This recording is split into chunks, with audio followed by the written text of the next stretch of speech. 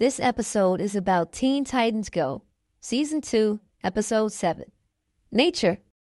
In this episode, the Teen Titans fight an evil villain. Beast Boy, I need you to turn into a dinosaur and attack the villain, Robin says. Hold on, I'm on the phone. Oh, so you're having a cheese and crackers party today? Okay, I'll be there. All right, dude. Bye-bye, Beast Boy says. Who was that on the phone with you?